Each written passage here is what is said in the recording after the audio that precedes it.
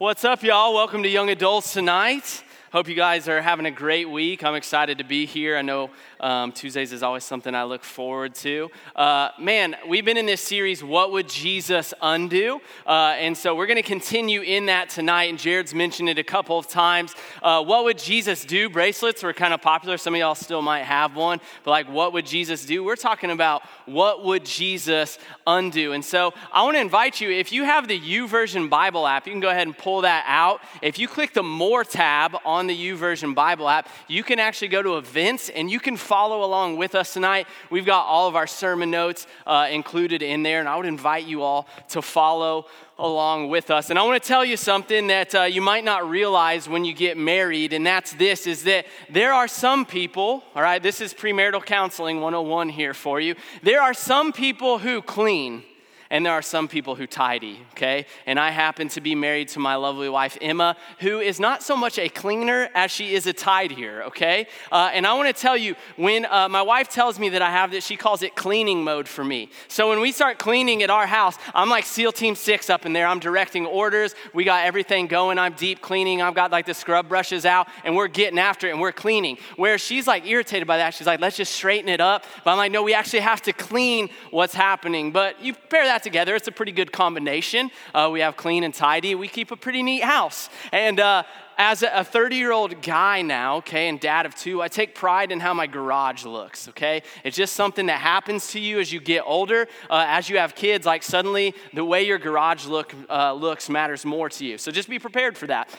My garage is fairly neat, minus all the different kids' toys and everything else I have in there. But I've noticed that I have this window in my garage, and I spend a lot of time in there. Like I said, I got my workout stuff in there and all that, and I just spend a lot of time out there. And I noticed this window in my garage. I'm like, oh, that's not the cleanest thing ever. And so I kind of noticed there's a spider web on it, and it's got some cobwebs. But then one day, like I said, I'm in cleaning mode, and I'm getting after it, all right? And I go into the garage, I'm like, I'm going to shop vac this off and everything. And as I look at it, what I realize is that this window is actually filthy. And I'm embarrassed for myself. I'm got paper towels. I'm Windexing this thing down left and right. I'm shop backing stuff off of it. And I see that this window is super dirty. And it kind of there's cobwebs. There's 6 or 7 spiders on it. And it's going up and it's going towards the end of my garage. And I'm like, holy cow, how did I let this happen?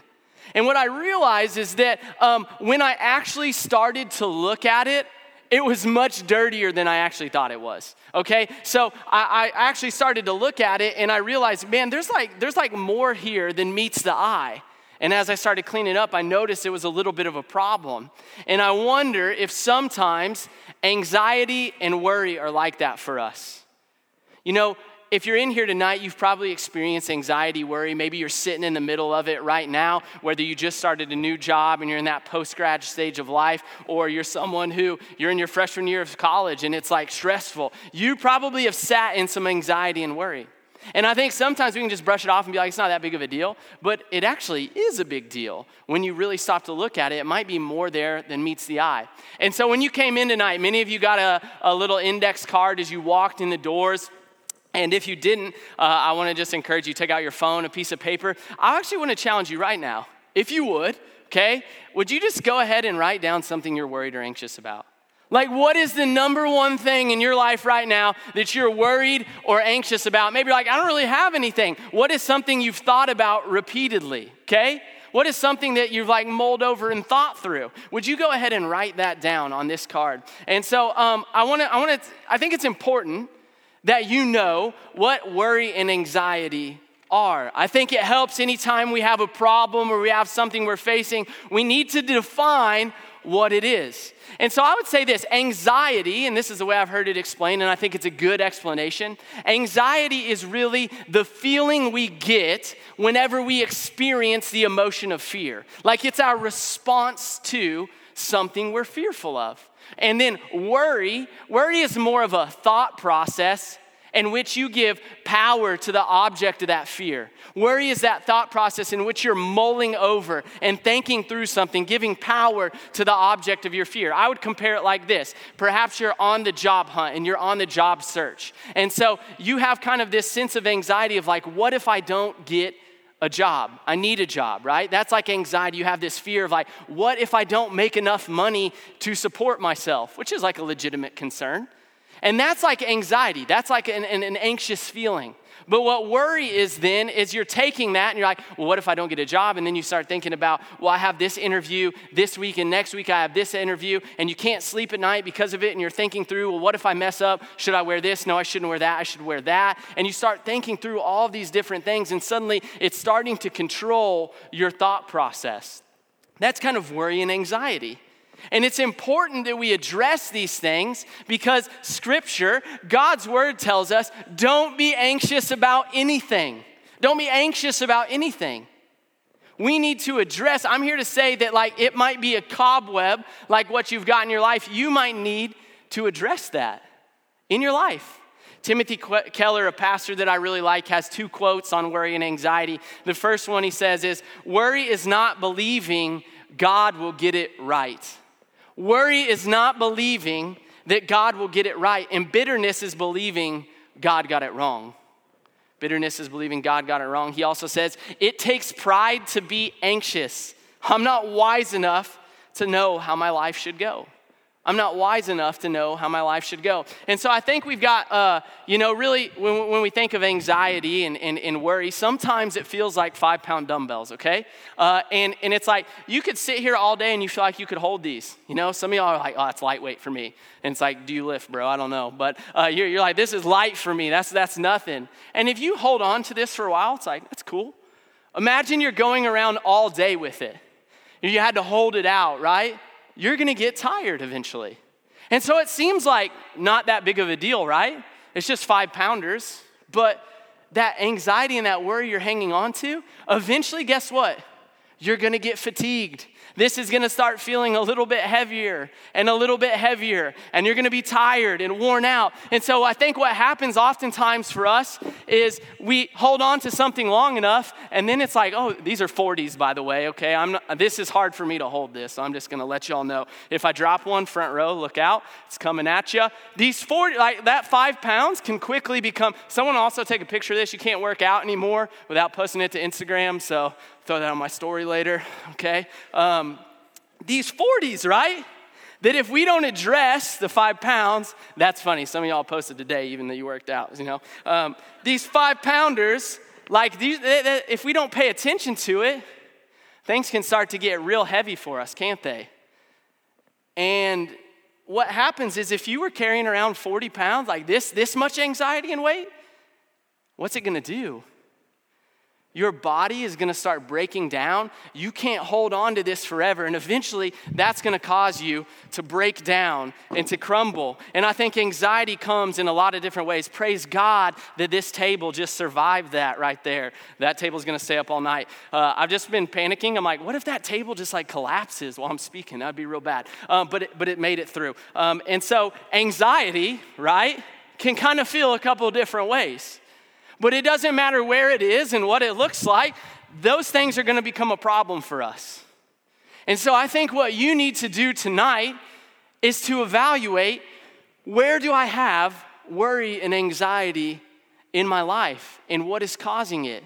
And the title of this message series is, What Would Jesus Undo? He would undo the worry and the anxiety that you have in your life.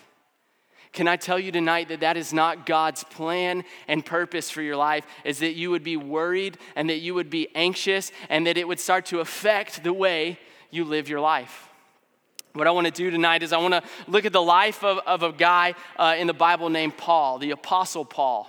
And Paul was a man who I think really understood worry and anxiety, and we're going to get to that in just a second. But if we look at the life of the Apostle Paul, so if you're in the book of Acts 7 and 8, what we learn about Paul is that this guy was an enemy to the movement of Jesus. So Jesus has come, he has lived a perfect life, sinless life here on this earth, that people then took him to the cross, and he was killed even though he had no sin in his life. And then he rose from the grave 3 days later, overcoming death in a form of victory, right? And after that, he leaves his disciples, he leaves his followers to spread his message, to spread the church, to build the church, to grow the church. And what happens is this is not an easy time to be a believer. After Jesus is gone, the church is under intense persecution. And one of the main guys who was persecuting the church was this man named Paul, right? Formerly Saul, his name is changed to Paul. And Paul is persecuting the church. When Stephen in Acts chapter 7 is stoned to death because of his faith in Jesus, he is actually like the first Christian martyred and killed for his belief in Jesus, at least that we have recorded in Scripture. Paul is standing by and people are laying their cloaks by him as they stoned Stephen. So Paul he's in there supporting it. He's a leader of this movement that is going on. Elsewhere in the book of Acts, it says that Paul was actually like ravaging the church. You might come in here tonight and think you got some stuff wrong in your life. And you probably do. We all do. And you might think, man, this Jesus thing's not for me. The story of Paul should give you hope. Because what happens in the book of Acts right after these stories where Paul is breathing murderous threats against the church is what happens is he's on the road to Damascus. He has what we now call as a Damascus Road experience where he's traveling to Damascus. He's persecuting the church. And suddenly on this travel, a bright light shines in and he's blinded and he can no longer see. And he cries out and he's like, Lord, what's going on? And it's Jesus who responds to him and he says, Saul, Saul, why are you persecuting me? And from that moment on, Paul's life is forever changed from that moment on. That because of this crazy encounter he has with Jesus, his life is forever changed. Paul goes on and he goes on to go undergo 3 missionary journeys for the sake of the kingdom. Most biblical scholars would say that he traveled over 10,000 miles by foot alone on these journeys. And then on one of these journeys, he spent over a year and a half at a place called Corinth, all right? It was a city, a town called Corinth. And Paul spent time there training up believers, teaching them about Jesus.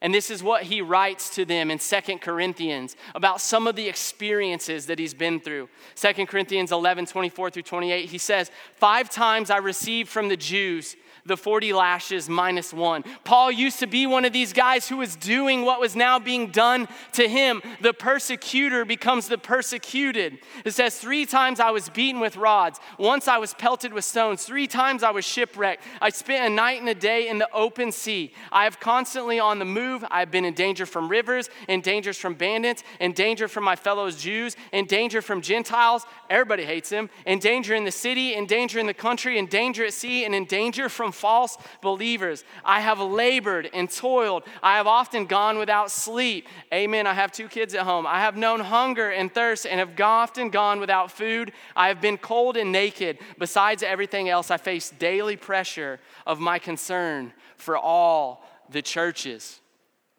That's a lot that Paul has been through. So if there's anybody, right? If there's anybody who understands that they should have anxiety and worry, don't you think it would be Paul? I've never been shipwrecked at sea, but I don't know that would be a moment that you reflect on. And you're like, it's a pretty good time out there. Really enjoyed it, actually. Got a nice little exercise. That probably causes some trauma. Every time he's traveling, remember, he gets over 10,000 miles just by foot alone. And he's constantly wondering, is someone going to attack me? Is my life going to end right now? Under persecution and all of those different things. I'm sure Paul had many we know right here, Paul had many reasons to be anxious and to be worried. And we don't know this from Scripture, all right, because it's not mentioned in Scripture, but there is a historical account that says Paul was actually beheaded. There's a historian named Eusebius, and Eusebius wrote about what happened historically in Christianity. And in some of his writings, we see that Paul was likely killed for his faith. Paul was likely beheaded under the command of the Roman Emperor Nero, and he likely lost his life because of his faith. Paul had reason to be anxious and to be worried.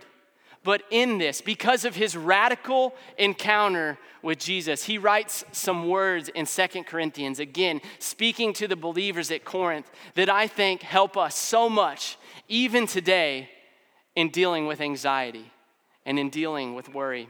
In 2 Corinthians 10, verses 3 through 5, this is what Paul writes. He says, "For though we live in the world, we do not wage war as the world does. The weapons we fight with are not weapons of the world. On the contrary, they have divine power to demolish strongholds.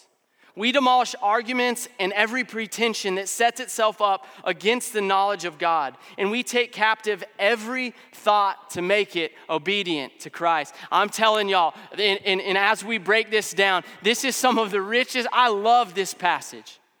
We could do an entire sermon series on this. We could preach for an hour, a couple hours on just this topic. Don't worry, I'm not going to, but we could. It's so beautiful. It's so rich. And I think as you look at this, it not only speaks to anxiety and worry, but it speaks to so many different things in our lives. And this man, Paul, who had a radical encounter with Jesus, he's saying this is what Jesus would undo. He'd have you stop thinking this way, and he'd have you start thinking this way. What does he start out with? In verse 3 he says, "For though we live in the world, we do not wage war as the world does." I need y'all to know this tonight, that there's a battle going on for your life. There's a battle, light against dark, good against evil. That there is an enemy out there named Satan who wants to steal, kill, and destroy your life, your soul. He wants to take that all away. There's a fight going on. You need to first acknowledge that there is a battle. And when it comes to anxiety and worry, some of y'all have been unaware that there's a battle going on, and you've been taking blow after blow after blow. You might be 20, 25, 30, and you've lived your whole life in anxiety, and you've never fought back. And you're beat up, and you're tired, and you don't have anything left in the tank. But I'm here to tell you that with God's help, you can fight against this. And what I'm challenging you with today, okay, is that you would start to fight against anxiety and worry. And as you do that, it will not only be a benefit to you, but to everybody who's in your life.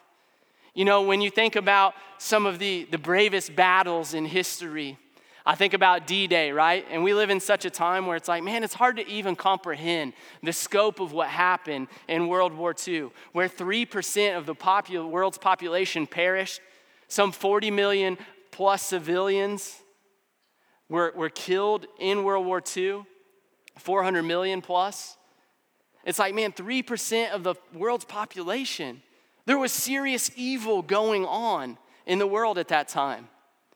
And so what was going on? You know, you have Germany, who's occupied much of Western Europe at that time. And they're fighting a battle on their eastern front against the Soviet army.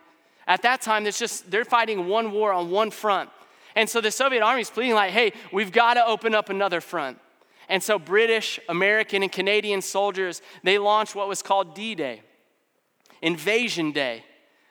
Operation Overlord was what it was called. In this Operation Overlord, what they were going to do is they were going to land on the beaches of Normandy in France in an effort to take the attack and the offensive to the Germans. And now that we know that attack came at a heavy price, that there were many people who paid with their life, 18-year-olds, 19-year-olds, young adults who paid their life in order to fight this battle.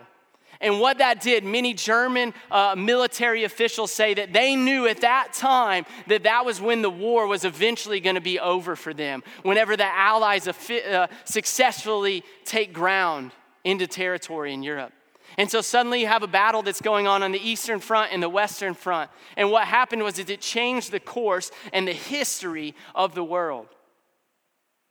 I think that highlights the importance and how much it matters that you get in the fight against anxiety and against worry in your own life. Man, this could be your D-Day. This could be your invasion day where you take the fight back to Satan and understand that there is a spiritual battle going on around you. When we look at verse 4, it says, the weapons we fight with are not weapons of the world. On the contrary, they have divine power to demolish strongholds. The weapons we fight with are not the weapons of this world. On the contrary, they have divine power to demolish strongholds. I love what a biblical scholar, Tony Evans, says. He's a preacher as well. He says, Paul isn't talking about physical fortresses. of course, but about destructive patterns of thought that lead people astray and hold them hostage to sinful, harmful, and destructive behavior. If we aren't careful, that's what anxiety easily becomes. This destructive pattern of thought and behavior that leads us nowhere and keeps us stuck. And I think that manifests itself in a lot of different ways. That anxiety and worry in your life can sometimes lead people to alcohol abuse, drug abuse. I think that oftentimes the root cause of sin, like engaging in pornography, is not just a simple desire for lust, though I believe that's part of it, that it often expands much deeper than that. Anxiety and worry, I think, play a factor in that, in an attempt to self-medicate yourself. We see things like pornography addiction come about. What else could it be? You know what one of the worst things in your life might be? Is that you have no confidence that God has called you to anything.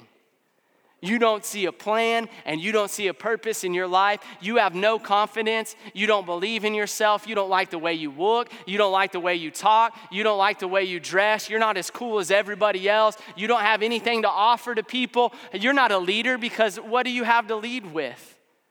And I'm here to tell you that that is a destructive pattern of thought in your life. And I think that sometimes worry and anxiety are a root cause of that. And so you're not fighting a battle against physical strongholds.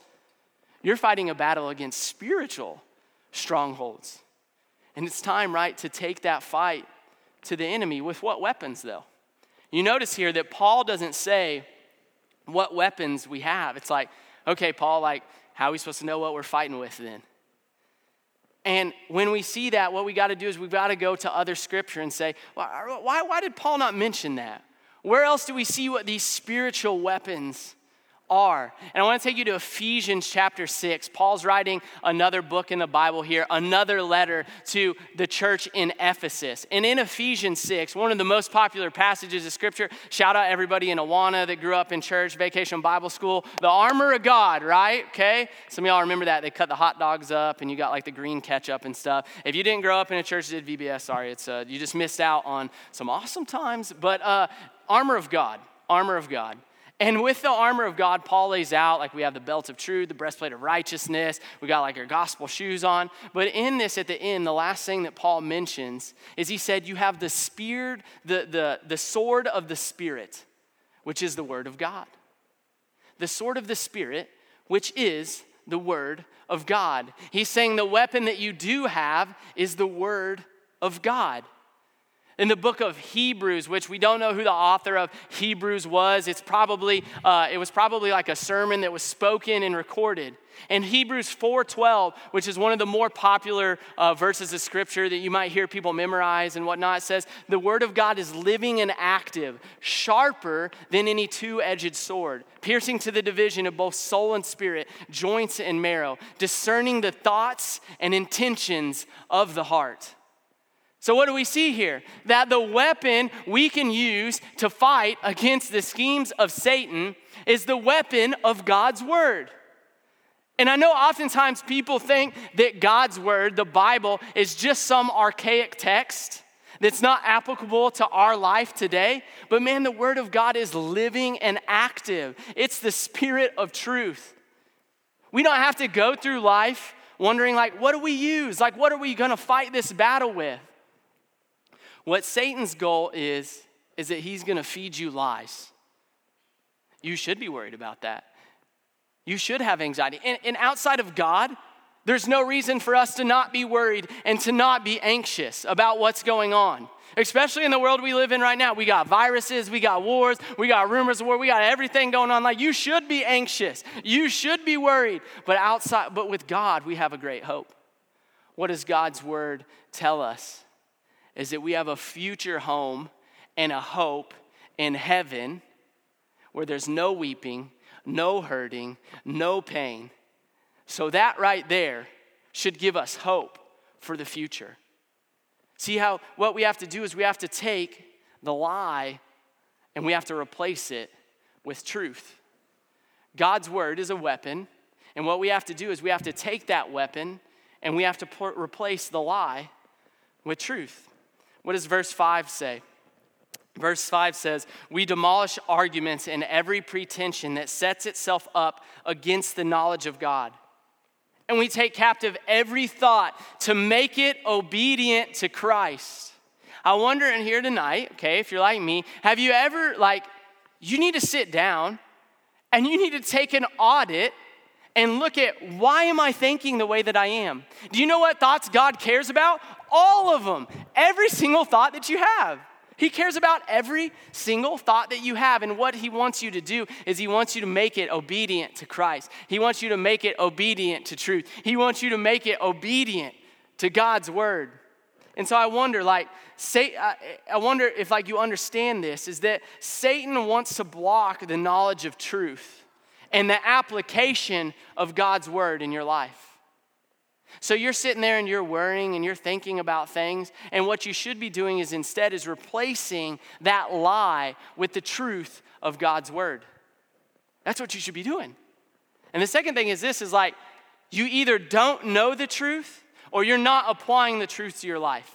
So if you're in here tonight and you're struggling with worry, anxiety, it's weighing you down, and I do want to acknowledge that there are people that I believe are more susceptible to this than others. Right? It's just like anything else genetically. I think there's people, some of y'all know, worry and anxiety. I got some worriers and some anxious people in my family, and it seems to be like this family characteristic we seem to pass down from generation to generation.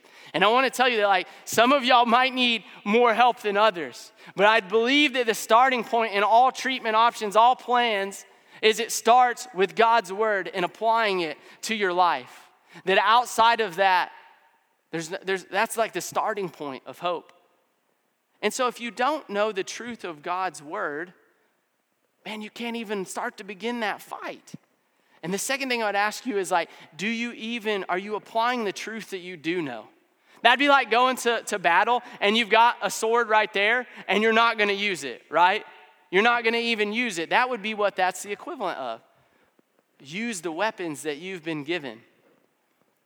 Use the weapons that you've been given. Can I get personal with you for a second and kind of demonstrate for you what this has looked like in my life? Over the last month or so, I kind of had a season where I was a little bit anxious. Can I just tell y'all that? It wasn't debilitating for me, but it was enough where it was really starting to bother me. And I had two things that were really bothering me, okay? The first one is this, like I said, I've got two kids, they get sick, then you get sick, and I had a tough time bouncing back from that. I had a sinus infection. It took me 3 weeks to get better. I get antibiotics, and I'm sitting there wondering, when I don't feel good, I need y'all to know this, I am a baby when I don't feel good, okay? I will take anything and do anything to feel better when I don't feel good. Give me essential oils, I'll take ibuprofen, I'll take antibiotics. You name it, they prescribe it, I'll take it, all right? That might not be the wisest thing ever. I'm just telling you that's where I live. And so I'm wondering here, I'm worried about it. I'm man, God, I got this is an important time of year. It's back to school time at work. We're trying to connect with people and build relationships and all this stuff. I'm I got to be there. I got to feel good. I got to preach. I got to speak. I got roles and responsibilities. And I'm sitting there wondering, am I going to get better?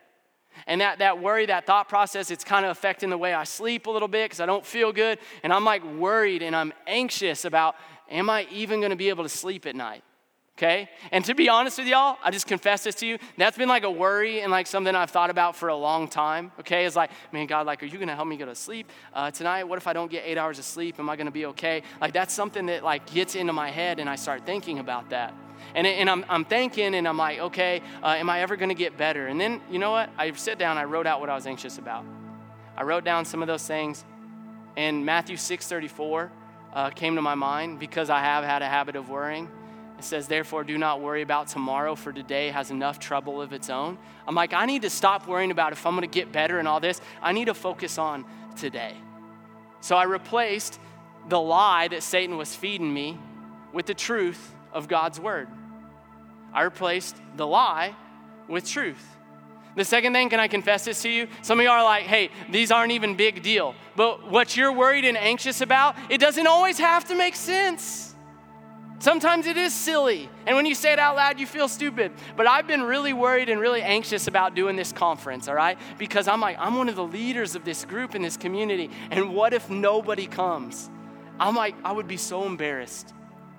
Like we have these ministry leaders from California and Texas and Arkansas who are coming in to like see how we do things, and what if it doesn't look cool, and what if it's not good enough, and what if nobody comes, and what if it's not successful, like what if we waste a bunch of people in the church's time? And that's dumb to worry about, right? And I wrote down 1 Corinthians 15:58, which for everybody on our team, we've made that like our semester verse. And it says, therefore, my beloved brothers, be steadfast and immovable, always abounding in the work of the Lord, knowing that in the Lord your labor is not in vain. And in that moment, I just kind of let it go. And I said, you know what? We're going to do this thing. And God, it's not going to be in vain. Because it don't matter how many people come, we're going to do it. We're going to be faithful and be obedient to what we feel you have called us to as leaders, that we're going to go out and we're going to go to the highways and we're going to go to the byways and we're going to invite people and we're going to hound people about signing up, because it's going to be 2 nights where people can come and hear the gospel. And my prayers is that it would be the start of something that we do every year that would change the lives of hundreds and thousands of young adults and would spur on revival in our nation. And I'm like, okay, God, come on. I'm in for it. And suddenly I remembered, like, it's not about me. It doesn't matter what I do. I just got to work willingly. I got to work as hard as I can. And it's God, the rest's up to you. It's already going to be okay because we're doing it in your name. We're going to honor you through the process. And in those 2 things, like I'm worried about my health, whatever else, and in this conference, I replaced that lie with the truth of God's word. Wow, what a practice. What a simple thing. And you've got these note cards, and I asked you to write down what you're anxious, what you're worried about. Maybe you've got it in your head. Jared mentioned a verse last week that really spoke to me as something that Jesus said towards the end of his ministry. And it's John 14:27. And I want to challenge you to write this down on this card. On the flip side of it, it says, peace I leave with you. My peace I give you. I do not give it to you as the world gives. Do not let your hearts be troubled, and do not be afraid. Man, that can combat a lot of problems in your life. Circumstances outside of your control, your own personal worries, your own personal anxieties. Jesus says, peace I leave with you, and peace I give to you.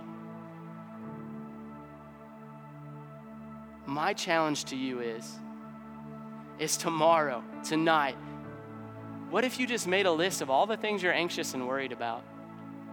And you started to put, what does God's word say about this? And I think there's 2 important things to think about here. This is why it matters that you're in community. We look around, we've got a big group. We want to make a big group feel small. That's why we have groups kick off. That's why we want to invest in you and we want to talk to you when you're here, is because in community, you can be spurred on to know God's word better. The second thing we're passionate about is that you would engage in spiritual disciplines on your own. That as you read God's word, that it'll speak to you. And as you memorize scripture, you can start to recall that, and you can start to replace the lie with truth in your life. That's why these things are so important. And I want to ask you, what is the peace what is this peace that Jesus is talking about? There's probably someone in here, and I don't know who it is, but you would say that, man, I'm anxious about death. I'm anxious about what's going to happen to me after I die. Did you know that the peace Jesus is talking about is he's saying, hey, I came for you so that you could have eternal life united with God, your creator. And all you have to do is you have to make me the Lord of your life. You have to admit that you have sin in your life, and you have to make me the Lord of your life. You're going to sign over the authority of your life from you to God. That's the peace that he offers you. That's when we talk about what does it mean to accept Christ or to begin a relationship with Jesus. All that means is that you call on his name. Maybe it's out of worry. Maybe it's out of anxiety. You call on his name and you ask him, will you save me? Will you save me from my sin? Will you rescue me from this destructive thought process and pattern that I have in my life? Jesus came for every single one of you. And I wonder this, if there's people in here and you've been walking around your whole life and you've just had this weight and it comes and goes, but like you've just got this weight. You feel this heaviness from the mistakes you've made. You feel the weight of all the wrongs you've done, the sins you've committed. And it makes you worried and it makes you anxious. And there's nothing you can do about it. You're stuck with it. And you know what Jesus calls us to do? He says, hey, come set that at my feet. And you can just drop it. You don't have to worry anymore. I've got your life covered for eternity. I don't have to hold on to it anymore, no matter how big, no matter how small. You just set that at my feet. Jesus came to bear the weight of our sin, the weight of our brokenness. And maybe you've never set that down. You need to come and set it down. And do you know what it looks like to be a believer? It means to come in and set down worry, anxiety at the feet of Jesus every day, knowing that he is your Lord and Savior, the author of your life, that he's got a plan and purpose for you, and that created you with a purpose, on purpose. And you get to come and you get to offload that. Can I tell you, there's nowhere else in the world, there's nothing else in the world that offers that what Jesus did. He came as a gift for you. There's no earning it. You didn't deserve it. He came for you. And he offers all of us that. And so I want to challenge you, and what we do here is we have a time of response. I'm going to pray in just a minute. Do you have anxiety and worry in your life and it's just weighing you down? Man, maybe you need to come and you need to set that down. We have these altars up here, and what we use these for is just kind of a symbolic act of coming before the Lord. There's nothing special about these pieces of wood other than the act that's going on in your heart. And you're coming, maybe you just need to set something down. You don't even have the words to say. We got a whole team of people up here who would be willing to pray with you. And you just need to set that down. Maybe you're like, hey, I want to start a relationship with Jesus. Can I tell you, if something's tugging on your heart tonight, it's not an accident. That's God tugging on your heartstrings saying, hey, you know you need this. Don't walk out of here on a Tuesday night without doing business with God. Don't miss the opportunity. Don't put it off anymore. Wouldn't you just come? Say, I need you, Jesus. Let's pray. Bow your head.